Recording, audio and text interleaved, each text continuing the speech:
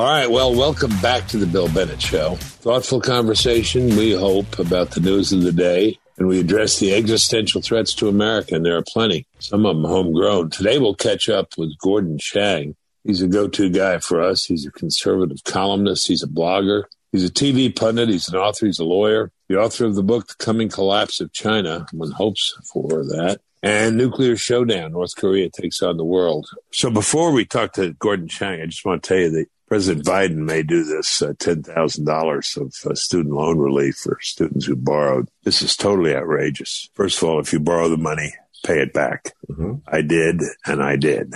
Millions of Americans did. Think of the people who have paid their loans back, what they're going to think when they see this forgiveness. Second, this will simply drive up the cost of college. Colleges will look at this and they'll raise anywhere up to $10,000 what they're going to charge. This will increase inflation. There'll be more money in the economy in the hands of these students. It's totally unfair. And a fourth point, a lot of these loans are for professional students who are studying to be lawyers and doctors. So your plumber is going to pay for the college education of your doctor or your lawyer or your PhD. It just isn't right. It just isn't right. We'll be talking about this if it occurs. I'll be doing it on TV, and we'll be talking about it on this podcast. I want to let you know about our friends at Bank on Yourself. Have you been dreading looking at your 401k or your IRA account balance?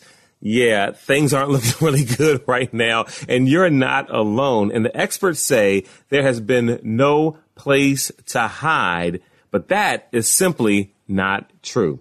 The truth is you can build a financial bunker that grows and protects your money during even the scariest economic times. The Bank on Yourself retirement plan alternative lets you escape the financial carnage that has never had a losing year in over 160 years.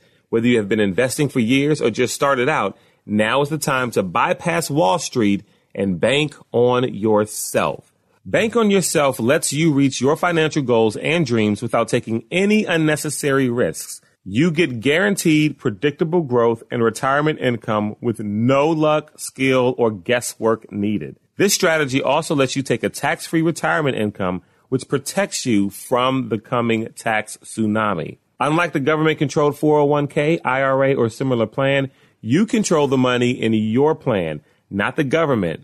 You can use your money for any purpose with no questions asked without interrupting the growth of your savings. This is the strategy famous businesses like McDonald's have used when no banker would lend them a dime, and almost anyone can do it.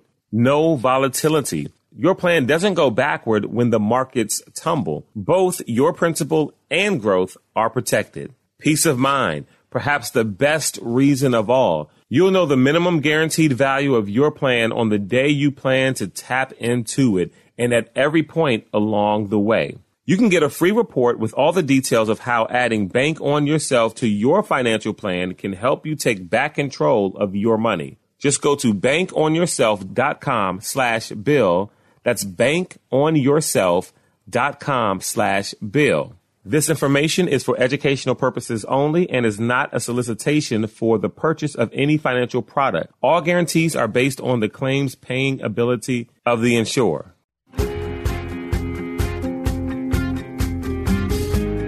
Well, it's time to jump in with Gordon Chang. Gordon, welcome back to the show. Thank you, Bill.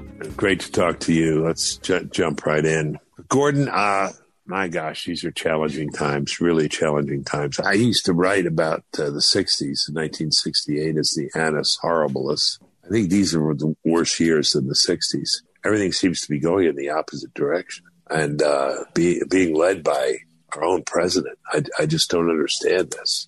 Anyway, I don't either. I was just watching the news and saw an item. Chinese government has bought a big patch of land in North Dakota near one of our Air Force bases. This is Fufeng Group, which is a food processor from Shandong province. It's not technically the Chinese central government, but obviously it's being done at the direction of the Communist Party and the central government. Yeah, good correction. It's not the government, but very little gets done in China at this magnitude without the approval of the government, right? Right. This is done clearly at the top at the direction of the top levels of Beijing. Your essay, which we're going to put up on the site, China weaponizing Chinese worldwide to support the CCP. Talk about Chinese people in the United States and the whole question of loyalty to the United States and to China. This is an eye-opening essay you wrote. Well, thank you very much. Because Americans don't like talking about race in this way, the communist Chinese have been able to basically organize American Chinese against our country. And so we have got to talk about this. We've got to do something about it. It gets into, people talk about the internment of the Japanese during World War II and all sorts of stuff, which is absolutely fascinating because remember, the United States did not inter Japanese in Hawaii. They interred Japanese in California. And the reason was that there was credible evidence that the Japanese government was organizing ethnic Japanese in the United States in California. And, this was an emergency. And I think people forget that. And they forget the distinction. We didn't do it because they were Japanese. We were doing it because the Japanese government was organizing them in California, but not in Hawaii. And I think that's an important distinction. Yes. What's going on now that's parallel or related or could be? Well, what's happened is two things. First of all, we as a country have not come to terms with the Communist Party of China, it's the United Front Work Department, seeking to make ethnic Chinese in this country subversive agents of the CCP. And if we don't do that, we could lose our country. There are a couple of issues here. Of course, there's Xi Jinping, the Chinese ruler, trying to weaponize Chinese. But the other issue is a succession of American presidents who have known what's going on, who haven't done anything. So, for instance, Ministry of State Security agents operate freely in the United States. Chinese diplomats also operate freely. Both of them seek to intimidate Americans of Chinese descent, seek to supervise Chinese students while they're on our campuses, seeking to organize them in political protest, which is a violation of our sovereignty. We know all of this, and yet we don't take steps to stop it. So this is a question of the American people need to mobilize themselves to make sure that our government starts protecting us from an evident danger. I know a little, you ticked off a number of items, but I know a little bit about these students. About how many Chinese students are in higher education in the U.S.? Do you recall? It was about 390,000 or so before the pandemic. Since then, the numbers have dropped somewhere on the order of 40 or 50%. We don't know what the number will be in this coming school terms for universities and colleges, but it will be way down from what was before. Be a couple of 100,000, though, right? It will probably be in that range. Beijing itself is trying to limit students coming to the United States.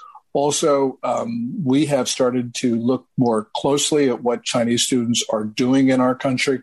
So there really is both from both ends, and the numbers will be way down. Why are they limiting at the Chinese end? Why do they? I thought they wanted to flood our campuses. Well, they would like to flood our campuses, but they also believe that they can obtain what they want through other means. And as well, they would like to bolster their academic institutions. They're very conscious of their rankings with various organizations around the world rank Chinese institutions. They want those rankings to go up, and having their best students stay at home would obviously help them in that regard. I've read in several places, Gordon, that by Chinese law, students who are in the United States who are Chinese are actually, by law, agents of the state. Is that correct? That is correct. The 2017 National Intelligence Law of China in Articles 7 and 14 require every Chinese national and every Chinese entity to spy if demanded. And that makes every Chinese national and every Chinese organization under a compulsion to commit espionage against the United States. You know, we Americans are squeamish about targeting people based upon their ethnicity and else. But we've got to understand that now this is a legitimate classification, and that we should start looking at Chinese nationals because of this. But also there's something else, Bill, and that's even more important than the national intelligence law. And that is, in China's communist top-down system, nobody can defy the Communist Party. So for those two reasons, I believe that Chinese nationals should be given closer attention by law enforcement, and that basically Chinese nationality should be a legitimate classification for us to impose greater surveillance. Just one more question on the students. Is it true that many of them do report to Chinese authorities in the United States on a more or less regular basis? Espionage, in acts of espionage or spying, or at least reporting on what's going on? Yeah. Before the pandemic, there were estimates that about 13% of Chinese nationals in our institutions of higher learning were committing acts of espionage or acting inconsistently with their role as students. And this is done at the direction of the Ministry of State Security. There are a number of organizations, but the most important of them is the Chinese Students and Scholars Association, which the Chinese government organizes, and Chinese students on campuses are expected to belong to them. And this means that you have basically the Chinese government monitoring, surveilling, and giving directions to Chinese students on our campuses. We know that this is going on, and yet we do not take steps to disband these organizations, which we obviously should be doing. Because although we welcome students from all countries on our soil, we should not be allowing foreign governments to monitor those students while they're here. Yeah, it's interesting, Gordon. I've talked to a couple of leading administrators at some of the big universities, one who boasted that in 3 or 4 years they haven't raised their tuition at all. And I said, how many Chinese students have you admitted? He said, oh, a lot more. That's one way they've been able to keep their tuition where it is, because the Chinese students pay the full load or even more. Anyway, that's not a good deal. Not a good deal for us. Not if they're spying on us at the same time. And there's something even worse than the Chinese spying on our campuses, Bill, and that is because college administrators want the tuition money, they have allowed Chinese students to restrict academic freedom for everybody on campuses. And college administrators have been active in restricting free speech and expression on American campuses. This is a core value of America. Academic institutions are obviously critical to our future.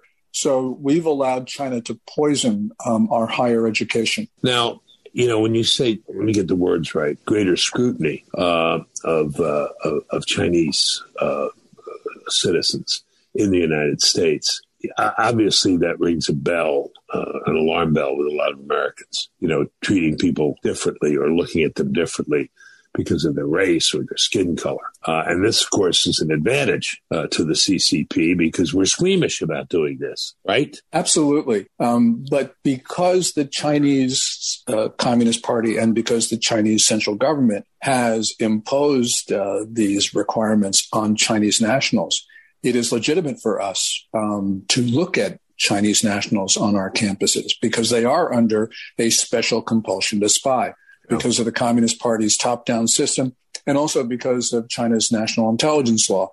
So this is a classification that Beijing has forced upon us. And if we don't start looking at Chinese students, then I think that we are at a point where we could lose our country. The Communist Party relentlessly promotes this narrative that criticism of China, quote unquote, causes Asian American hate in our country, which I do not believe is true. But nonetheless, we've got to remember what the source of this is. And the source is not U.S. law enforcement efforts. The source is the criminality and the dangerous conduct of the Communist Party. Yeah.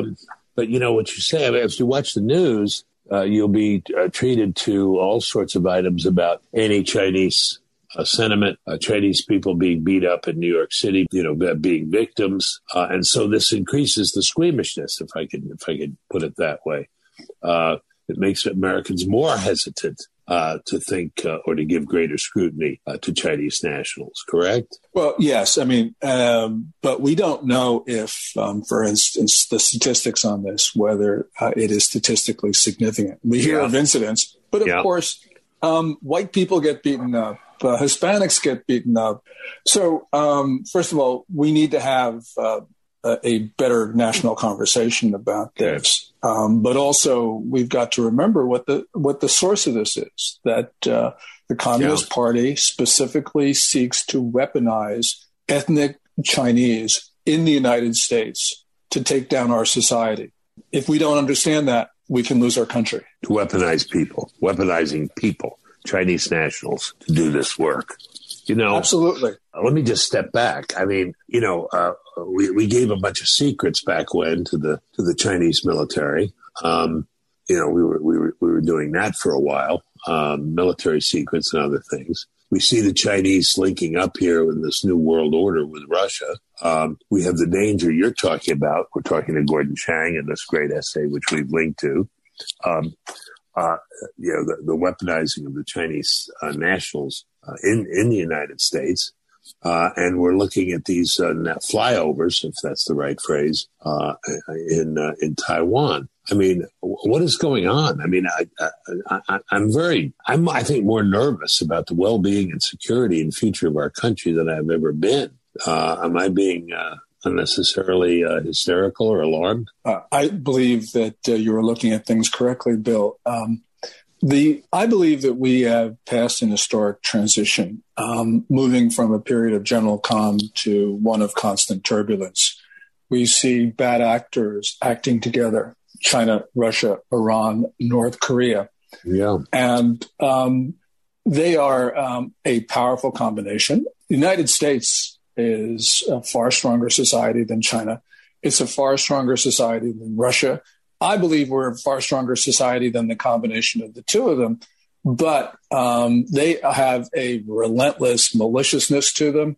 They are determined, and we do not have a political system, and specifically, we don't have a president who is defending us right now. And that's why this is a uniquely dangerous time for Americans. We think we're at peace, but we're not, because China and Russia are waging an undeclared war on us. The Chinese call it unrestricted warfare. That's the title of this infamous 1999 book by then 2 Chinese Air Force colonels, who, by the way, got promoted. And that book basically says that China can do anything to take down American society. And that's why we need to look at the COVID-19 vaccine epidemic, as well as fentanyl sales, as a part of this Chinese unrestricted warfare. Well, that was my other job. You may or may not recall. I was education secretary, then I was the first drug czar. And we never didn't see fentanyl then. We see it now. And we know that fentanyl made in China goes through Mexico into the United States. I've had this question for a long time. Don't a lot of U.S. medicines that we get from our drugstores, aren't they manufactured in China? Yes. Either that or the active pharmaceutical ingredients are manufactured in China.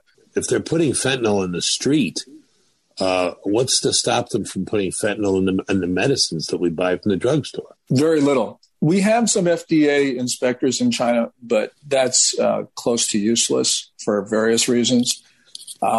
Yes, China could do that. And we know that China could, for instance, stop the sales of pharmaceuticals to the United States. Matter of fact, in early 2020, China actually threatened to do that, publicly threatened not to sell pharmaceuticals to the United States. Yeah, right. All right. But I mean, they could do that, or they could sell us pharmaceuticals that are, speckled with fentanyl, and you don't need a whole lot to destroy people. It's frightening. And, as you said, Gordon, it's just so great to talk to you about all this because, they come at it with malice toward us. Lincoln said, with malice toward none, they have malice toward us. We got them without malice.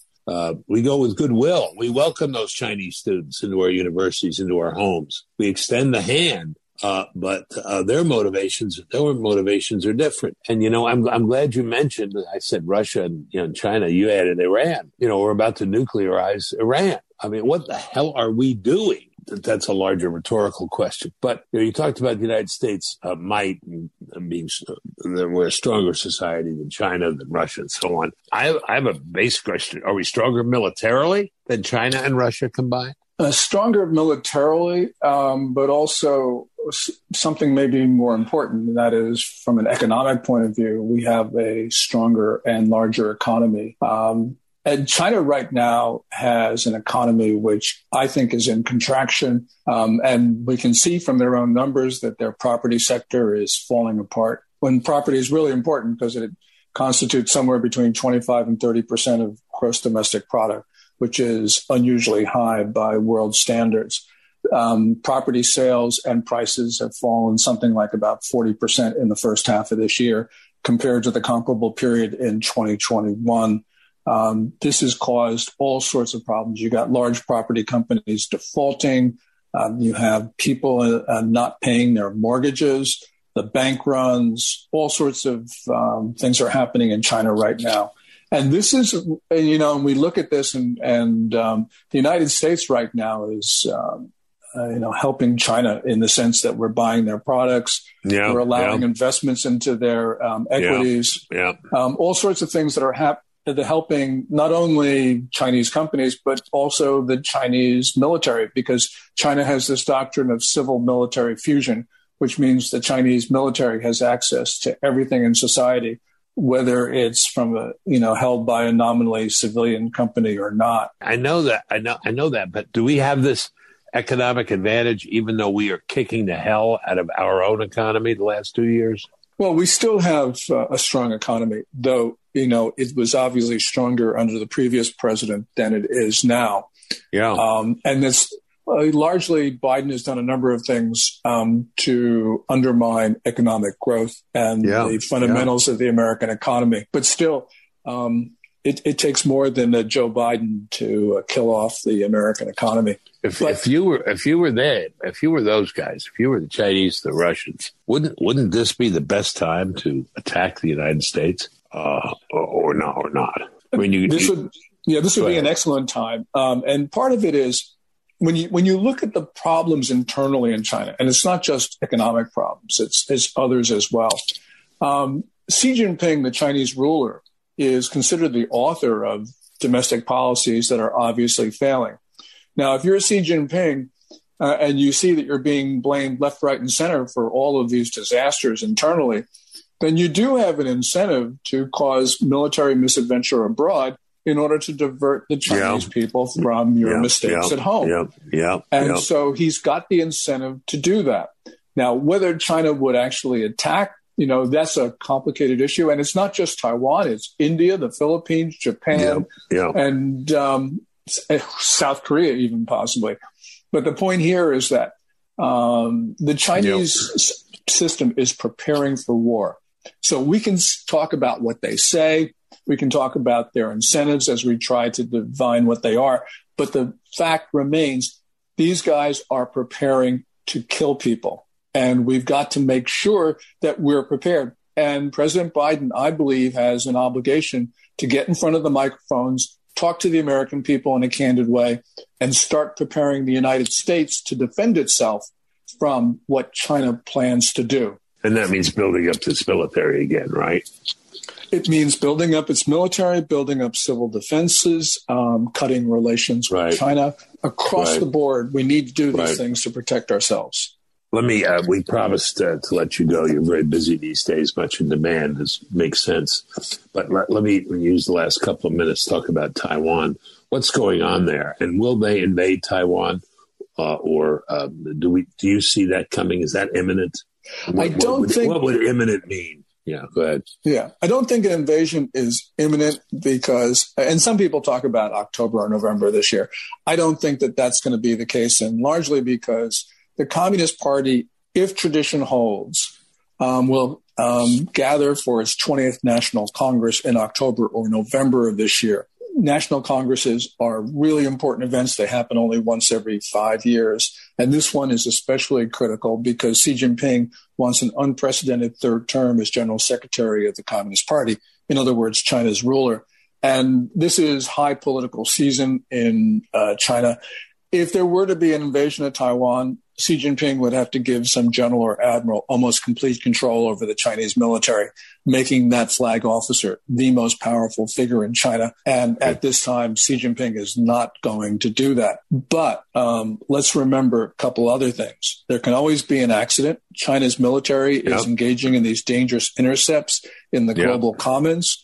And one of them can spiral into war. And also, the Chinese political system is becoming less transparent over time. We know less of what's going on, which means that Xi can take us by surprise because we don't understand his calculations. You mentioned before, I'll ask you to repeat, we do have some allies in the region, right? Significant allies. And they are Japan, South Korea, Australia. Who am I missing? We do have a mutual defense treaty with the Philippines, and we're not exactly sure where President Marcos is going to go. But I think that he will more or less side with us because he is being threatened by the Chinese. But we do have very strong allies in the region, and you've mentioned them. There's something called the Quad, which is an informal grouping of the United States along with India, Japan, and Australia. I mean, these are powerful countries in their own right, but the combination of them is more than up to the task of containing China if we demonstrate the political will. And sometimes we don't. The assassination of Shinzo Abe, the former Japanese prime minister, was a great blow to the cause of freedom and democracy in Asia. We have a lot to do there, largely because the region saw the failures of the Biden administration and are really concerned about American leadership. Yeah, well, it looks like we have 2.5 more years of that Biden administration. Put it all in perspective in this. We got to let you go, but give us the large picture, where we started and what we've talked about. We have to be ready. Readiness is all, Shakespeare says, and that readiness is military readiness, moral readiness, scrutiny of Chinese nationals. What else? Help me here, Gordon. Well, the most important thing is that we have to realize that this is the most dangerous point in history, since the Second World War. We tend to think, the Cuban Missile Crisis in 1962 or the Checkpoint Charlie crisis of the preceding year were more dangerous. And on the surface, they do. But we've got to remember that we've now seen the archives, and we know that neither Kennedy nor Khrushchev were willing to use nuclear weapons. We don't know what Vladimir Putin, Xi Jinping, Kim Jong-un, and the mullahs in Tehran, we don't know what these guys are going to do. And they see weak American leadership. They see the world falling apart. They see that this is their time to move. They can do things which could bring on history's next great war. We already have a crisis and war in Ukraine that could easily spread both east and west across the Eurasian landmass. These are exceedingly dangerous times, Bill. Yeah, and did you notice this last thing about they're cutting off the pipeline there, supposedly for repairs in Europe? Nord Stream 1, yeah. Right. And what's that going to mean? They're going to freeze out Europe? That's apparently what they intend to do. Winter's coming, and Europe has been caught unprepared because it decided not to listen to a guy named Donald Trump, who suggested that they do a number of things to ensure their energy security. So now they find themselves in an imminent crisis. Yeah, it's interesting. We agree your perspective is different in that we talk about threats to the country. You talked about Russian missile crisis and other things. I think domestically, that's probably because that's where my work is, American history. But I think of Lincoln, we are the author of our own destiny. These external threats are serious. They're there. They're always there. They're more there today than ever. But, if we go down, we will be the author of our going down more than anyone else. And that's why I worry more about President Biden than President Xi. Yes. Well, Lincoln said, if the American Republic falls, it'll not because of an external threat, but because of internal matters. As a nation of free men, we live forever or die by suicide, I think. Thank you, sir. Absolutely. Thank you, Gordon. Always terrific. We really appreciate you very, very much. Thank you, sir. Thank you, Bill. That does it for today's show. To catch up on previous episodes of the show, go to thebillbennettshow.com. You can follow me on Twitter at William J. Bennett. You can like me on Facebook. Just search Bill Bennett. Feel free to email the show. I'd love to hear from you. It's BillBennettPodcast@gmail.com. Hey, please share the podcast with your family and friends. We'll catch up next week.